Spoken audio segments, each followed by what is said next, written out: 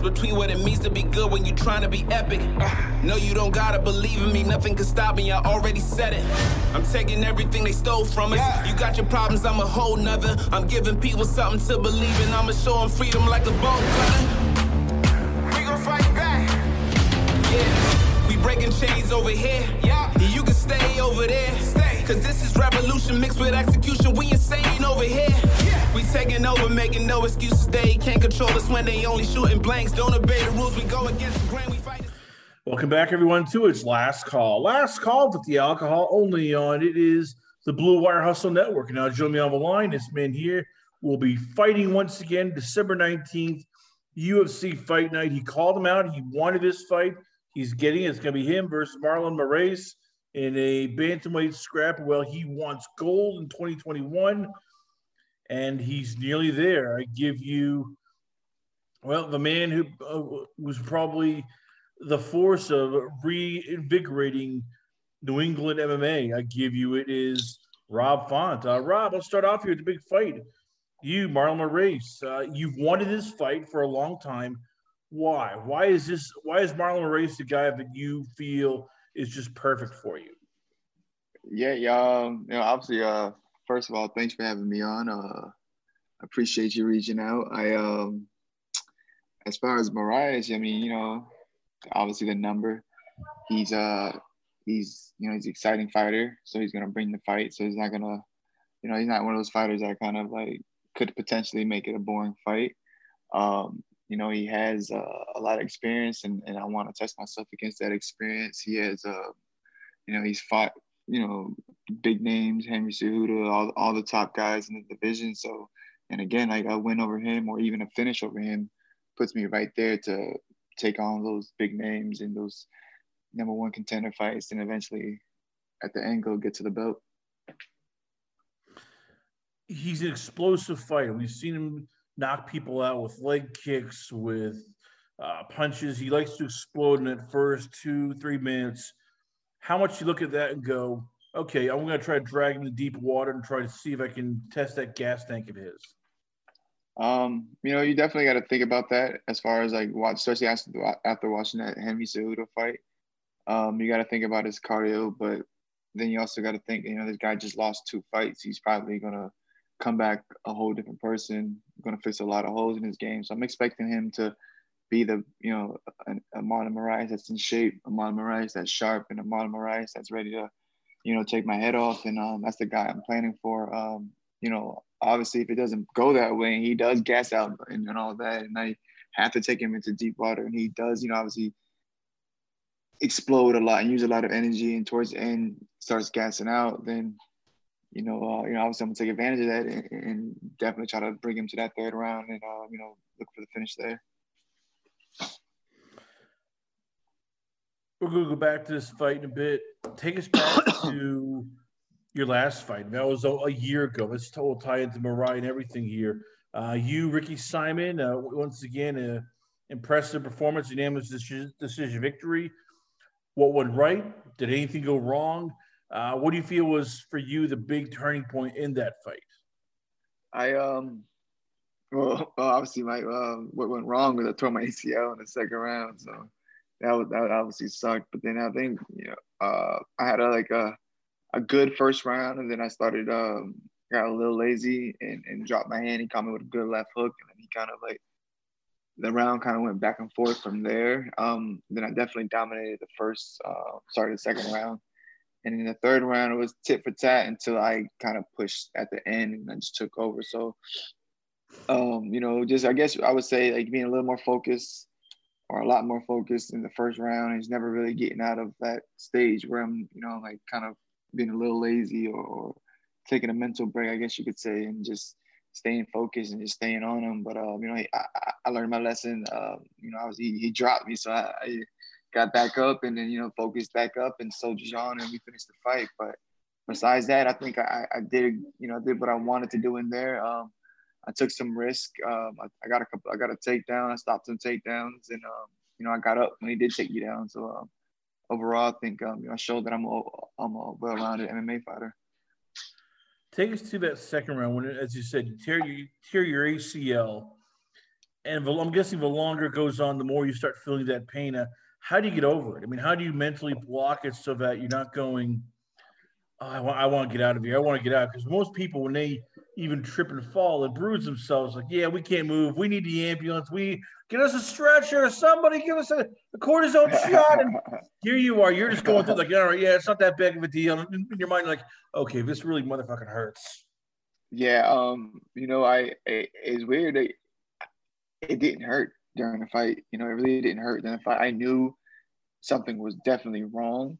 It felt a little unstable, but it didn't hurt. It was almost like it was numb. It was like a burning sensation, like it was just hot, if that makes sense. But the moment I stopped fighting and the fight was over and I got to the back, that's when all the pain happened. So, as far as pain, I wasn't thinking about it because I couldn't feel it. But then as far as not thinking about it, I was like, man, I can't lose to this dude. There's no way. I got to just do whatever I got to do to figure this out. And just that's where my mind was focused on. It was that and not the knee. It's been a tough couple of years for you, and fight wise, because you're 2-0 against two very good fighters, as we mentioned before, Ricky Simon and Sergio Pettis. But fights have fallen through. You've been injured. You get dinged up here. You tear your ACL. How frustrating has it been just not having like momentum go your way and have to almost be out for like a year in between fights? I mean, you're literally going to be fighting a year in 12 days from the Simon fight to the Moraes fight. Yeah, it's definitely frustrating, but it's something I've done before. My debut, and then I had to take another year. So it is what it is. I guess I'm kind of used to it right now. I'm fortunate enough to kind of like still be able to get in there and still get big fights even after taking a year off. So I'm not really I can't complain. It's definitely frustrating, but it is what it is. Life happens, shit happens, and I'm just happy I got to go out there and again, compete at a high level versus a tough guy, and and just another big opportunity. If you're just tuning in, ladies and gentlemen, once again, we got is Rob Font on the show. We're talking all things, of course, this fight with Marlon Moraes. We're talking torn ACL. We're talking overcoming the obstacles here. There's other stuff you could do for money. I mean, you can make more money than MMA. So as I say that, what makes you still love it? I mean, you've been through countless injuries, which means, countless, months and days of rehab, surgeries, having family members sometimes probably had to help you up the stairs, down the stairs, having days where it probably hurts just putting on pants because either your back is screwed up or your shoulders are screwed up, your legs are screwed up. What makes you love the sport that you can't get rid of it? Even after all this, what you've gone through here, you still love this with a passion. Yeah, man, that winning is a drug, and it's addicting, and there's no better feeling than winning. So I'm always chasing that high, but that plus this still feels brand new. I feel like I'm just getting better. I'm still learning new things. It's not like a job, so it's like a new adventure every single time I go to fight. It's a new like game plan. It's a new strategy. It's a new network of fighters that we're going to spar with. So it's kind of like I can't see this getting old or boring or hard for me to get up and go for a run, or hard for me to not eat Thanksgiving dinner, or like forget that, like what I was doing before I got into the UFC, and what I was doing, when I wasn't, fighting in front of fans or getting interviewed or doing stuff like that. So like, I think it's a blessing to kind of be able to do what I do. And I'm like, I just again, it's also love. So it's super easy. And then, like you said, I could be doing other things to get more money, but I'm actually making decent money and off of the UFC and what, the UFC, having those 3 letters behind my name, could bring. And I'm, so it's kind of like, I'm actually winning in all of the stages of it right now. So I'm happy. Last question, I'll let you go because then we're pressed for time here. the New England Cartel. It's you, it's coaches Sean Farley, Ty Cartier, Jack Manini, John Dupuis, and Calvin Guitar. That's how it started. It's now blossomed to more fighters are coming around. You get, more guys are staying here instead of leaving to Florida or leaving to New Jersey, leaving to Texas. You started something. I mean, you and Calvin and all the Carton coaches started this sort of movement here. It's now blossomed. How much do you enjoy that? Like, this is your baby. You were the proud papa of New England MMA. You guys have now made tell people. And I know you're laughing, but it's you no longer have to leave this state. You no longer have to leave New England to get good MMA. You can train here. How much do you take pride in that you've started something that has legs? Yeah, it's huge. I'm smiling every day because it just keeps getting bigger. It just keeps getting better, and a lot of people are just reaching out and with support, reaching out and wanting to help, reaching out, trying to figure out how they can join up and get with us. And the thing about it is we literally have, like, if you're serious about MMA or even training and not fighting, like you have to contact us as far as management, training. Calvin Cater has a promotion, again, we have the manager, we have a bunch of trainers, like we have the network from nutrition to all the martial arts disciplines to network with boxers, pure wrestlers from anywhere from Maine all the way down to Rhode Island, even Connecticut, and as far as New York. So like we have a huge network between all of us. Plus, again, like being in the UFC, we can reach out and holler at and network with a bunch of fighters. So like, and we will do that, and that's what we do. We go to Canada, we go wherever we need to go to get the job done, and if we need to. But like, it's also great that we don't have to leave and stay here, and just if we have to get in the car and go to a different state, as far as like Maine or New Hampshire, we will. But it's pretty cool because everybody just gets together. Like I said, Tyson kind of puts out the bat signal when we all meet up and go wherever we have to go and get the job done. Well, there you have it, ladies and gentlemen. Once again, he'll be fighting December 19th, only on pay-per-view, or it's going to be, once again, this man against the very tough Marlon Moraes. I give you Rob Font. Rob, before we let you go, where can the fans check you out at? Where is the Twitter page, Instagram, the website? Where can fans hit you up at? Oh, definitely, man. First off, again, thanks for having me on. I'm on Instagram at Rob_Font, Twitter at Rob S. Font. If you can, please check out the New England Cartel website. It just launched yesterday. We're going live with a whole bunch of new merch and some new swag. So go check that out. And just tune in December 19th. And I'm trying to make history here. Again, thanks for having me on.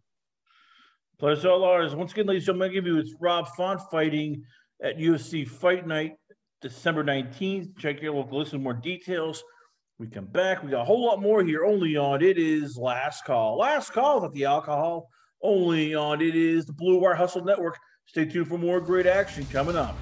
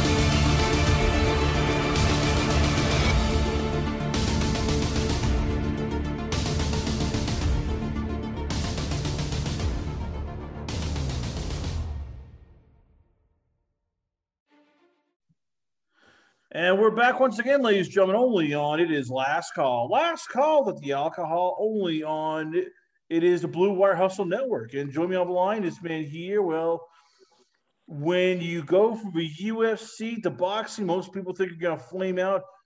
Nobody told this guy that, well, his job was to lose, and now he finds himself armed with a PFL contract for a chance to win $1 million. And, well, as he said, I just want to punch some people in their faces. I give you, once again, all the way from It Is, well, we have no idea where he's training right now because due to coronavirus, we're going to find out, but I give you former boxer turned MMA fighter turned boxer turned back to MMA fighter. I give you Clay Collier. Now, Clay, I got to ask, these last 4 fights, when you've been beating all these prospects, how nice is it knowing that you're making all of these boxing reporters and boxing experts eating their crow because they kept saying, oh, MMA fighters can't do boxing. MMA fighters are going to get their asses, kicked. And it's like, ooh, we really got to rethink that part. Yeah, man, I'm a fighter. So whether it's MMA, boxing, jiu-jitsu, wrestling match, it doesn't matter, man. I come to win. So take us to this in the beginning. Like, what made you decide to go back to boxing? Because you, even though that you got let go by the UFC, there were a lot of promotions who wanted you. You're an action-packed, fighter. Why boxing? What was it about them that you decided to go, you know what? I'll try my hand at this. Well, honestly, it was my coach's idea. He thought it would just better my all-around fight game to get back to boxing. So, it's kind of hard getting the right fights. They either wanted me to fight somebody really good for no money or just somebody that I didn't think was worth fighting when it came to MMA. So, and my coach was like, I think you need to get back to your roots and get back to boxing. I think it'll help you all around. And so that's why we did it. I'm looking at some of the guys you beat, and we've talked with some of these guys here, like Gerald Sherrill, who was on the Contender, Laurent Nelson, David Kaminsky, Maurice Williams, Raymond Guajardo, Guajardo, yeah. I mean, these are some guys who are pretty good prospects here, and you were beating them. What was going on? What was going behind backstage when you come back, and you're winning, and you can see Bob Arum going, God damn it, you're supposed to lose. I bring you in here to lose. You're not supposed to beat my prospects. Man, I like being the underdog. I never believed I was the underdog in any of those fights, but everybody else did. And I show up to fight and I show up to win. I don't do this to lose, you know what I'm saying? So, it's been nice, getting wins and getting the publicity. And, it's been a great year so far. I'm undefeated this year so far. So I got a fight on the 12th and I hope to keep that going. So take us to, and the fight I was very impressed with was the Raymond Guajardo fight. That was the one February 1st. You're taking on this kid undefeated, 5-0.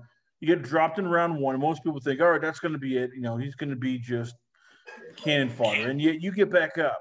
You drop him down twice. You finish him in the second round.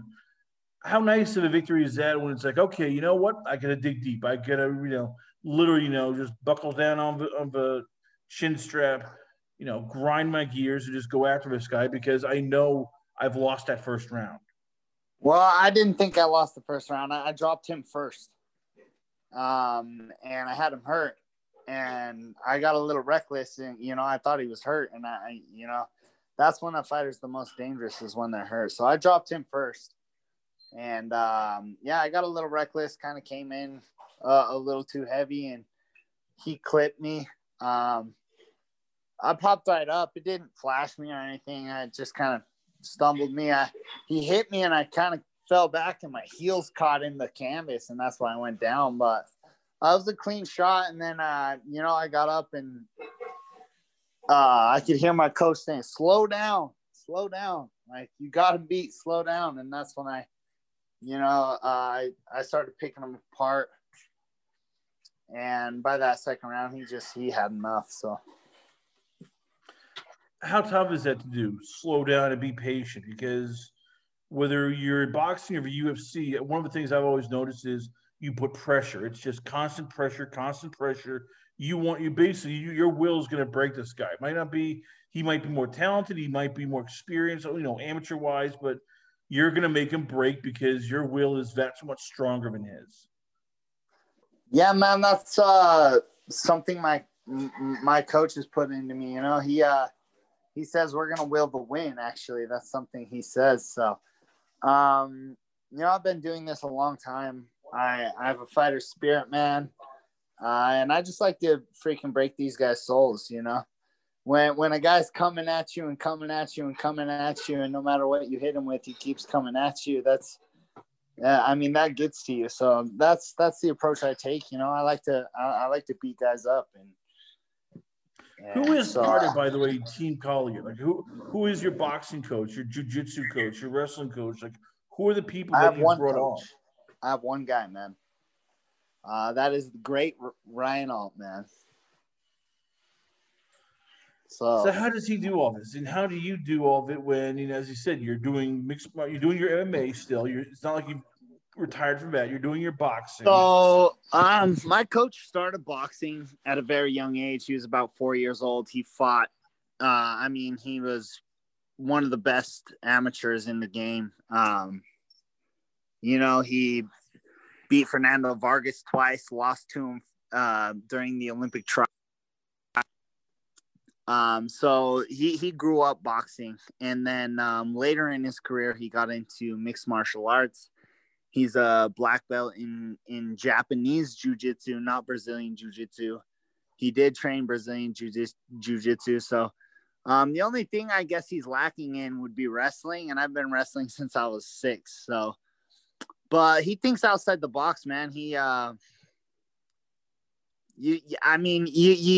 you don't really know until you meet the guy and he gets on a tear and just starts teaching you stuff, and he teaches me stuff that nobody else is teaching, So I think my coach is one of the best coaches in the world. He's totally changed my career.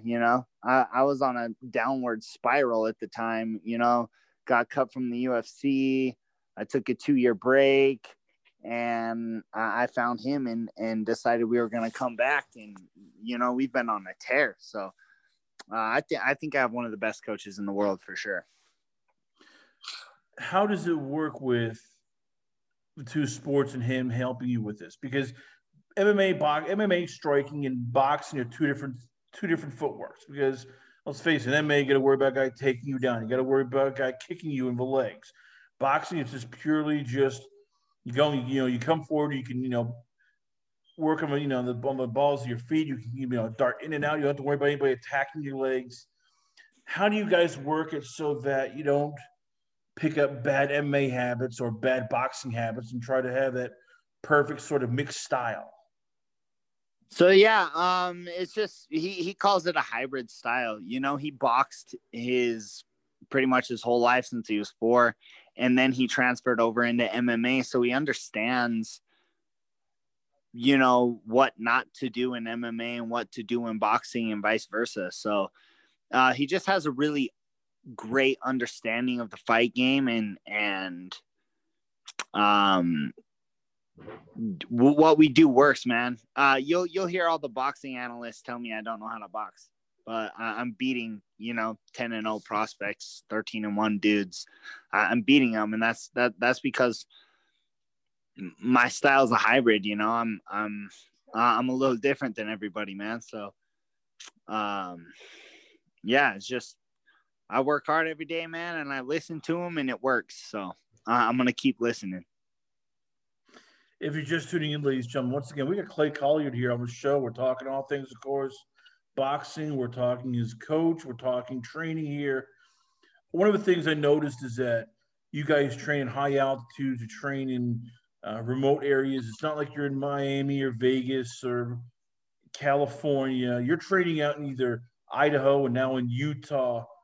How much of that was because of your trainer and wanting to have that sort of gas tank where you can go 6 rounds, you can go 12 rounds, you can bring that constant pressure, not go, all right, he's gassing after 10 rounds, or he's gassing after 6 rounds, or he's gassing after 8 rounds. how much of all of this training has been to just help the gas tank go on for whether it's 15 to 36 minutes of nonstop action? Man, one of my coach's biggest pet peeves in the fight game is when a fighter gets tired. You know, we started in Utah, we moved out to Vegas, now we're in Idaho. So, I mean, it's great that we're in higher altitude now, but I mean, it didn't matter if I was in Vegas or where. We were still not going to get tired, because that's one of my coach's biggest pet peeves when it comes to fighting. Our job is to not get tired. So it's just the work we put in, man. It's hours in the gym every day. And, you know, the type of workouts he has me do are for high condition athletes, and I'm a high condition athlete. So it's my job not to get tired, man. So I throw a lot of punches and I pressure a lot, and that's been my style since I started this, and now I have the gas tank to back it up. So that's just, that's just something that, you know, if I get tired in a fight, I know coach is going to slap me upside the head in between rounds and, you know, get after me. So it's just something that we work towards so that don't happen. Why the PFL? I mean, there were a lot of promotions I heard who wanted you back. I know Bellator was probably talking with you, or UFC probably would have welcomed you back in with all this publicity. PFL is a tournament, and it's about basically survive in advance. What was it about their pitch that made you go, this is my MMA home now? This is where I'm going to be, you know, pulling up roots for MMA. That's kind of a funny story, man. So we were training out in Vegas at Extreme Couture, where Ray Sifo trains. He's the president for the PFL. So we were training out there. I did get re-signed to the UFC, and I messed up on some paperwork, and the fight didn't happen. And, you know, we were just like, whatever, forget you guys. My coach was like, Ray, we want to fight for the PFL. And Ray reached his hand over the cage and said, shake on it. And, you know, I love the tournament style. I think I'm built for that. I fight a lot and I fight often, and, you know, having fights scheduled all the way throughout the year, you know, it'll keep food on the table and my bills paid for the year, you know? So, you know, I don't do anything else but fight. So, you know, if I don't fight, I don't eat. So, you know, I'm really excited about the PFL. I love the tournament setup. I love that it has nothing to do with politics. If you win, you get your shot at the championship. You know, it's not, you know, if it's not political, you know, it's not, oh, this guy deserves it, when, you know, sometimes he doesn't. And you do see that in the UFC quite a bit. So, you know, as long as I keep winning, I'm going to get that shot at the belt, and that's what I plan on doing. So I guess my worry here is the PFL. And I've talked with fighters who, from Bellator, UFC, or even Ryzen, ONE FC, who have turned it down, is that if you can lose your spot if you get even injured. And when I talk injured, like you get a nasty cut over your eye. Oh, you can't fight next round. Sorry, you've lost your spot. Or, hey, you know what? You tweaked your knee or all that. Can't fight, you know, 2 weeks. Oh, you lost your spot. How tough is that going to be for you in this tournament where it's sort of just win? Don't win by submission, by knockout. We don't care about that. Just advance and survive, when, as you said, you were like an all-action hero. You basically go balls to the wall. You want to knock somebody out. You want to basically just bring the heat no matter what. You know, I started my career when I was 18. I'm 28 now. I've been doing it for 10 years. I've never been cut. I've never been knocked out, and I haven't been hurt yet. So, I'm not really worried about that. I plan on going in there and putting these guys out in the first round and moving on. So, you know, whatever happens. But the good news is I got boxing, you know, right in my back pocket. I can always, you know, heal up and pull that card out. So, if I lose my spot, if I get hurt and I'm out, whether I was fighting for the UFC or fighting for Bellator, if you get hurt, you get hurt, So you're out either way for that time. If I'm out for the tournament, I'll go right back to boxing, man. That's a good thing about me is I got options. A lot of these other guys don't. So it's just, your story is a special story, especially in this time right now in this country where people are suffering. Coronavirus has really hurt people in a lot of ways, whether it's financial, whether it's emotional, whether it's health wise. And you, as you said yourself, you were cut by the UFC, you cast off. Nobody, there is no career for you afterwards. You're fighting in boxing, and most people are writing you off. Oh, he's just some MMA bum. He's going to lose. And this year, you've run off a streak of 5 straight wins against 4 damn pretty good opponents. All the prospects here. What is it like now when people come and say, "Hey, you inspire me. Hey, I look up to you. Hey, you're my kid's role model because you've done what most people can't. You've overcome all these obstacles and made a second career for yourself when most people barely can make a first career." Man, that's the whole reason I do this is to be something bigger than myself, So I'm just very blessed to be able to be the inspiration for people, It's a great blessing in my life. So yeah, I'm still struggling myself in a way, my last fight that I had scheduled, I got the virus and I wasn't able to fight. When I don't fight, like I said, I don't eat. This is what I do. So, times are still kind of tough, but that ain't going to change the fact that I have dreams and I have goals and I have things that, I want to do. I want to be bigger than myself. So, I'm going to keep working and I'm going to keep proving people wrong. And, I hope I get more fans and we just keep the ball rolling, so. Very heavily, ladies and gentlemen. Once again, we are proud to have on the show. It's none other than the man who keeps on just knocking out opponents, taking home some prize money, and, just giving hope to a lot of people out there. I give you PFL's newest signee, and, the boxing, I'd say, boxing's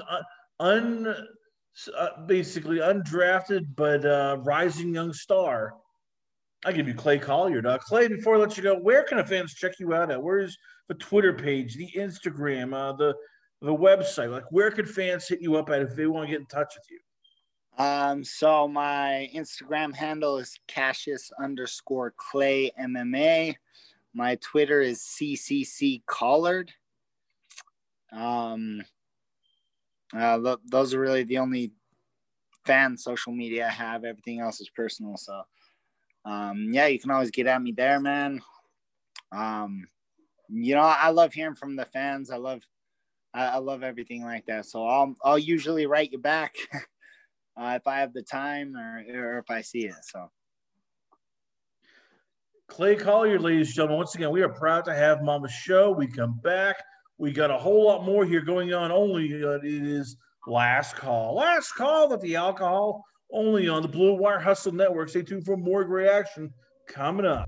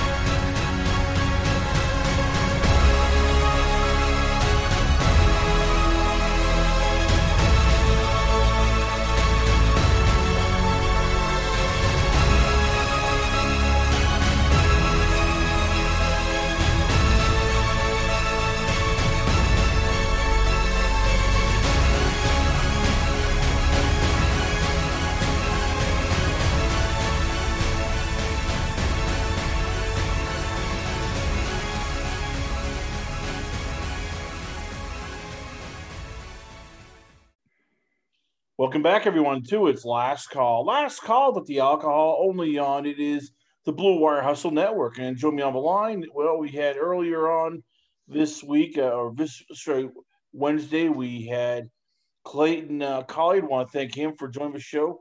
Plus, Rob Font will be fighting once again December 14th. And we're excited to see him back in action as Marlon Moraes. This man here, well, he is the international star right now in mixed martial arts. He knows everything. He's breaking stuff down. He's getting scoops like you don't know. I give you the owner of MMA DNAL and also one of the administrators for Tapology. I give you Marcel Dorff. Marcel, let's start off here with, it was this past weekend. We had UFC Fight Night, Smith versus Clark. It was supposed to be Blades versus Lewis. That fell apart. How tough is that when your main event falls apart, when your card isn't that deep, and when you're dealing with COVID? I know that people weren't happy but was this the best scenario that UFC could have done? Yeah, I think so, man. I mean, if your card isn't that stacked, you really have an issue if the main event falls through. What happened this time? And I think they're kind of lucky they had Anthony Smith on the card, which has a notable name even for people who don't watch MMA that often. I think so they could bump him up to the main event spot.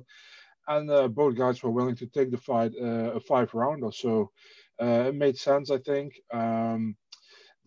But the weird thing for me is that they made it a 6-fight main card. They went from 5 fights to 4 after the main event got lost, and then they make it 6-fight card.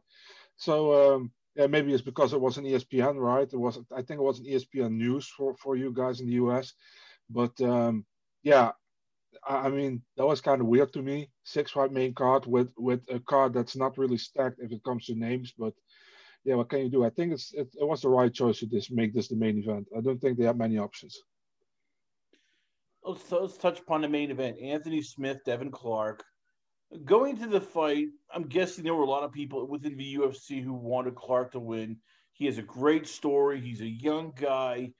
They're desperate for challenges at 205 because it is an older man's division right now. He was coming off back-to-back wins over Daquan Townsend and Alonzo Menafield.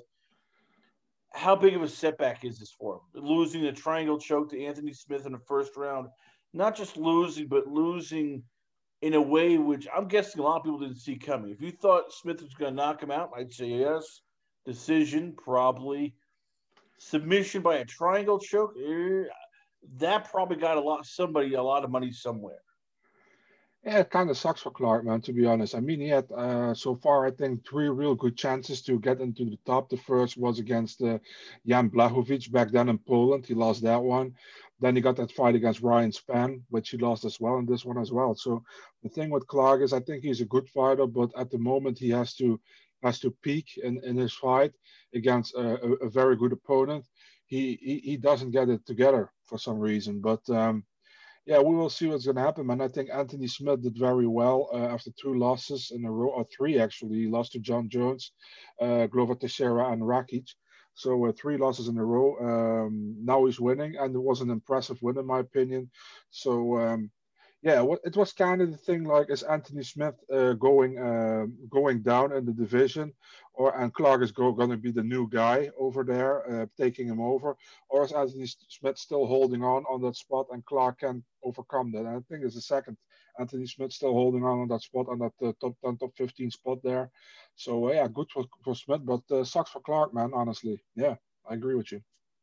Where does, and I guess that's the big question, where does Anthony Smith go? Because we can say it, but it was a good win, but he looked really awful against Glover Teixeira and Alexander Rakic. I mean, he was getting mauled to the point where we were calling for his retirement. Okay, he beats Devin Clark, but as you said, that's also Clark, can't get out of his own head. He can't do certain things. Where do you put him? And is he a guy that, if you're UFC, you worry about, well, he might stunt the growth of our prospects? Yeah, personally, what I would like to see, and as a guy who called him out after the fight, Jimmy Crute, he's ranked number 13. Smith is ranked number 7 right now.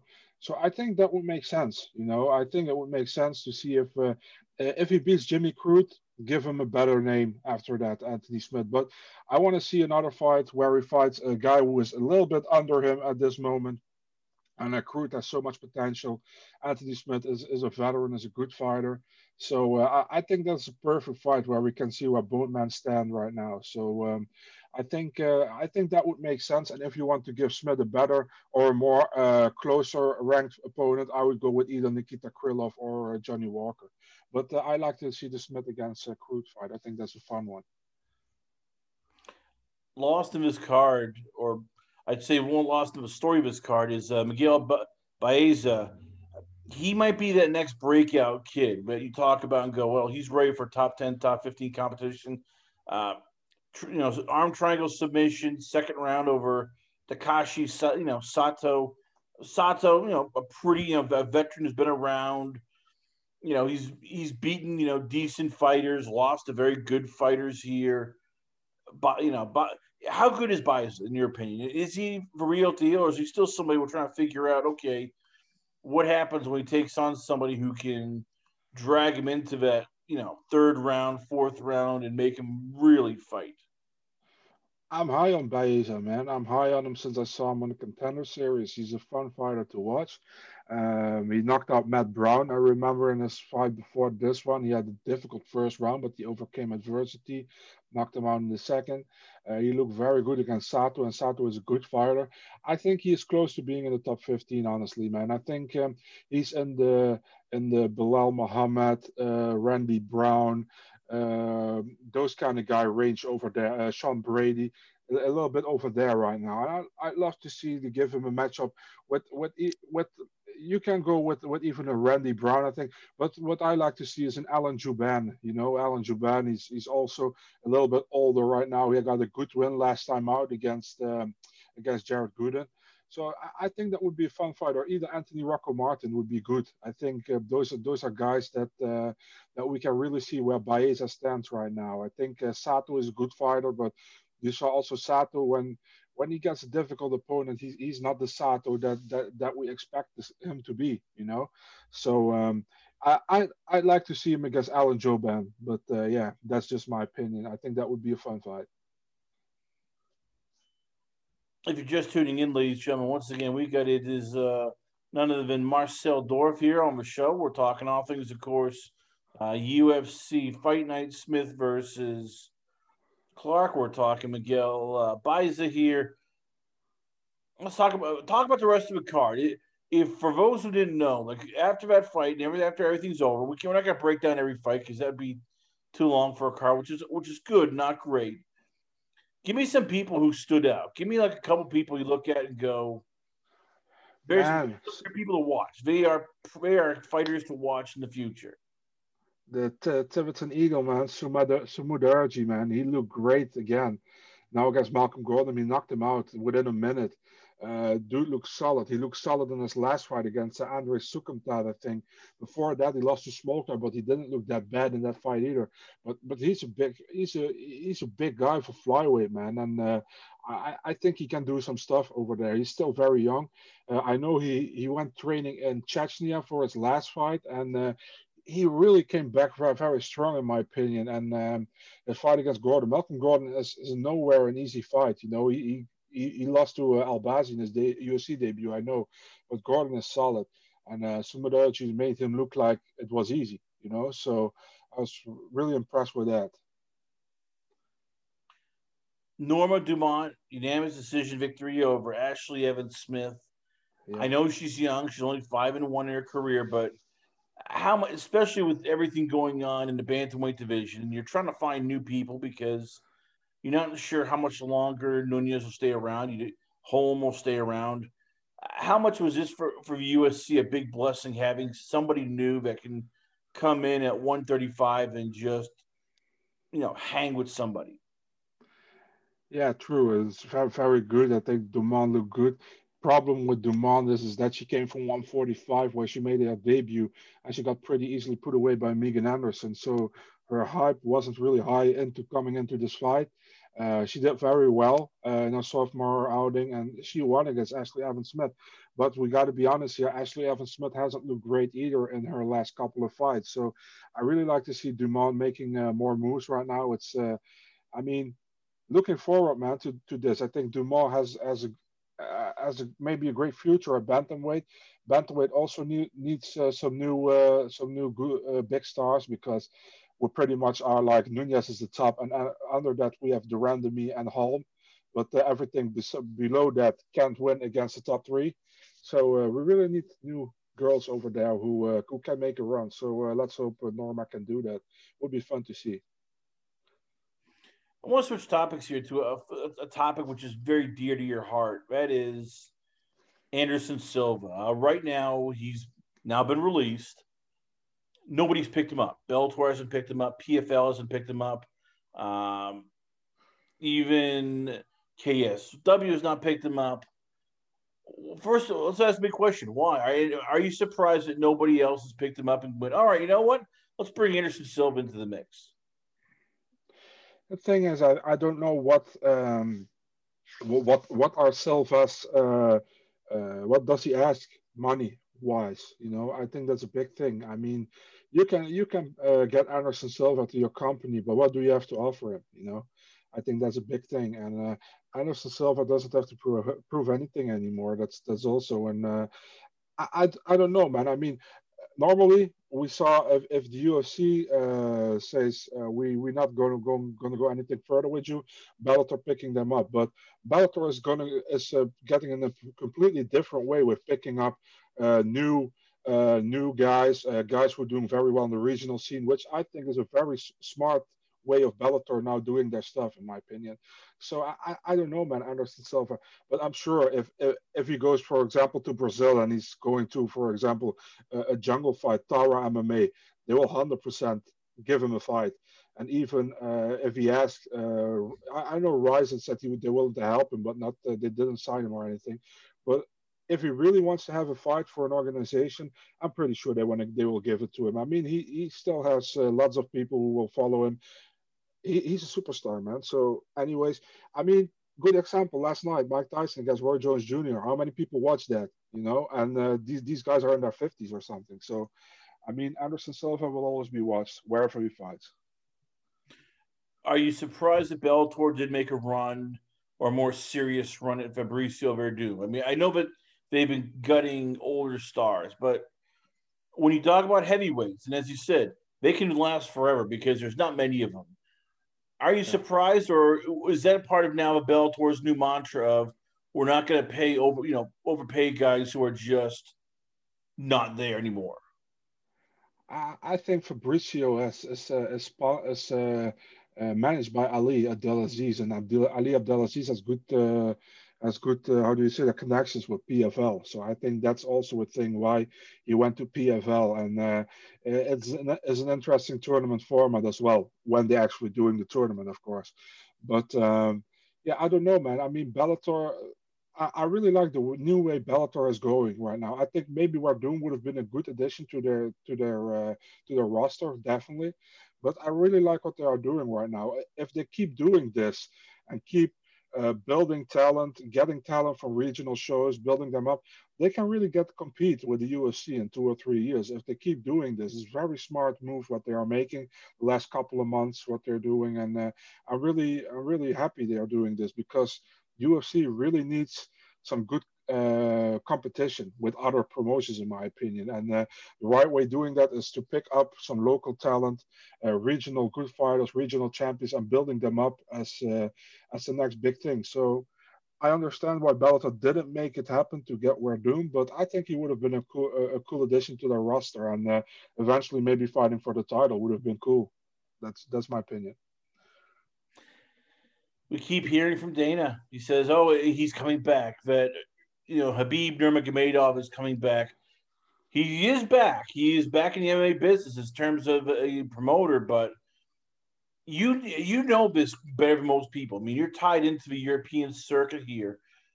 How much do you feel this is it for Khabib? That with everything going on, with the loss of his father, with him, already having that big money deals, with everything going on with COVID, how much do you feel that he is basically done as a fighter? And he's looking at this was his last swan song, and he looks and goes, "I got nothing else to prove. I've done it all." Yeah, I think he's done. I think he's done. He said it. I believe it. With very many fighters, I don't believe it when they say they are done, but I believe it with Habib. So I think he's done. The thing is, Dana really wants him to fight the 30th fight. I don't know if it's gonna. I don't think it's gonna happen. What's pretty funny, they put Umar Nurmagomedov against Sergey Morozov on the Conor against Poirier card, so he knows Khabib will be in attendance to corner Umar. So that's probably also one of the strategies UFC is trying. But I don't think, honestly, Khabib comes back. I don't think so. But you never know what's going to happen. Maybe his mother says like, "Hey, dude, if you want to fight, go fight," and then he maybe is like, "I gotta fight again." But I don't think so, man. He's a real traditional guy. I think if he says he doesn't come back, he doesn't come back. But I might be wrong. Time will learn. Last couple of questions before I let you go. I know we're pressed for time here. Bellator 254. It's literally almost a week away, or some spots. It's once again you have Gaudia Mushi, Nate Andrews, Magomedov versus Matthias Matos, Marty Marks, Linton Vassell. Main event: Ilima Lay McFarland versus Juliana Velasquez. I know with Lucas Granitschar we talked about AJ McKee being the big star with Bellator. Is Ilima Lay McFarland right now the face of Bellator? When you consider her dominance, her personality, the story behind her, the way that she has, sold out in Hawaii, is she basically Bellator's face in terms of, if you're going to ever put a show on CBS, she's, the number one person that might highlight that fight? I would say she's one of the faces, but the problem is right now, if you ask a random fan about who, say a women fighter in Bellator, they will probably all say Cyborg. And that makes sense because she's probably one of the most famous women in MMA. And Ilima Lay McFarland, she's amazing. She's an undefeated champion. She has done crazy good in Bellator, many title defenses. It's hard to say, man, but this is a tough fight for her, man. Juliana Velasquez, she's undefeated as well. I'm high on her, so that's a difficult fight for her. But if you ask me, is she the face of Bellator? I don't think she's the face of Bellator, but one of the many faces of Bellator. I don't think there's one face of Bellator, in my opinion.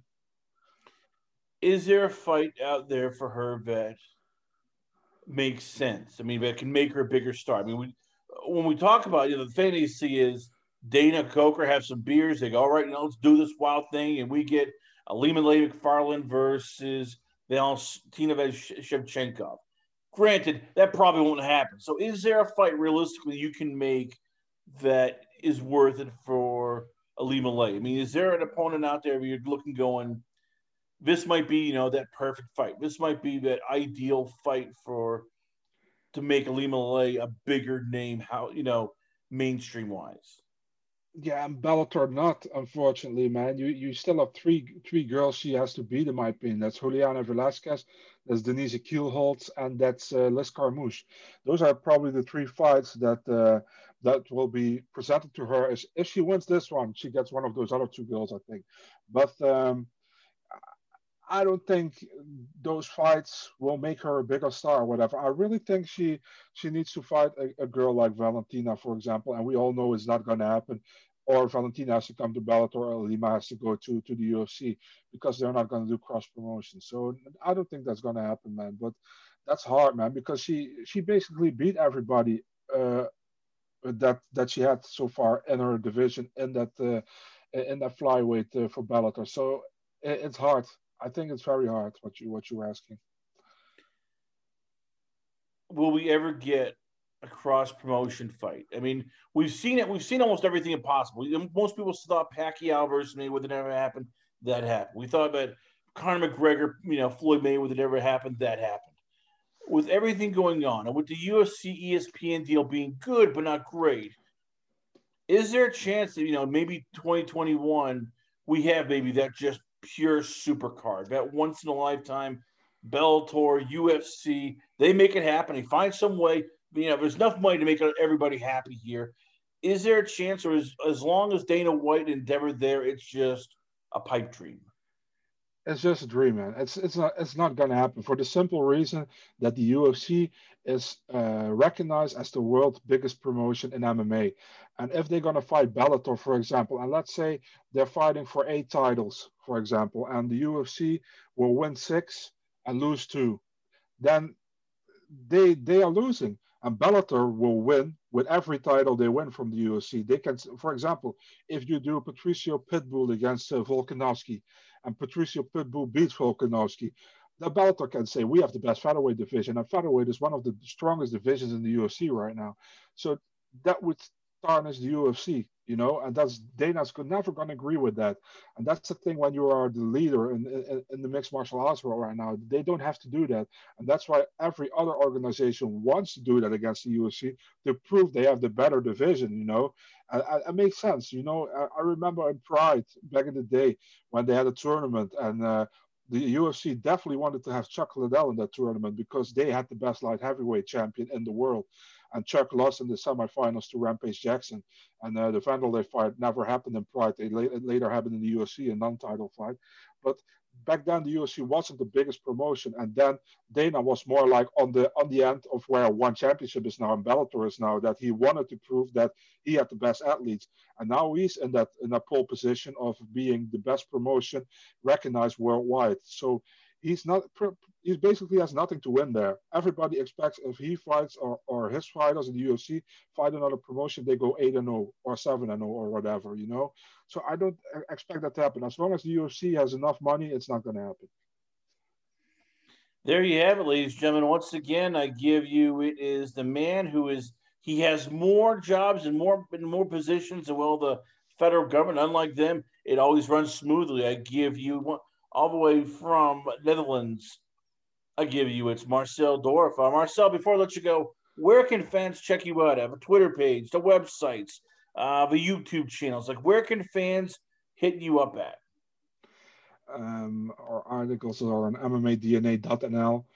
Also, MMA DNA is running on YouTube, Twitter, Facebook, and Instagram, and my personal account, Big Marcel24, both on Twitter and Instagram. Thanks for having me, Chris. Always a pleasure, man. Pleasure's all mine. Once again, ladies and gentlemen, I give you, it's none other than Marcel Dorff. We got to wrap this up here. And so, for my wonderful guests, it was Rob Font for Clay Colliard, for Marcel Dorff. This is Chris Connor saying I'm out of here. Stay tuned for more great action only on it is the Blue Wire Hustle Network coming up soon.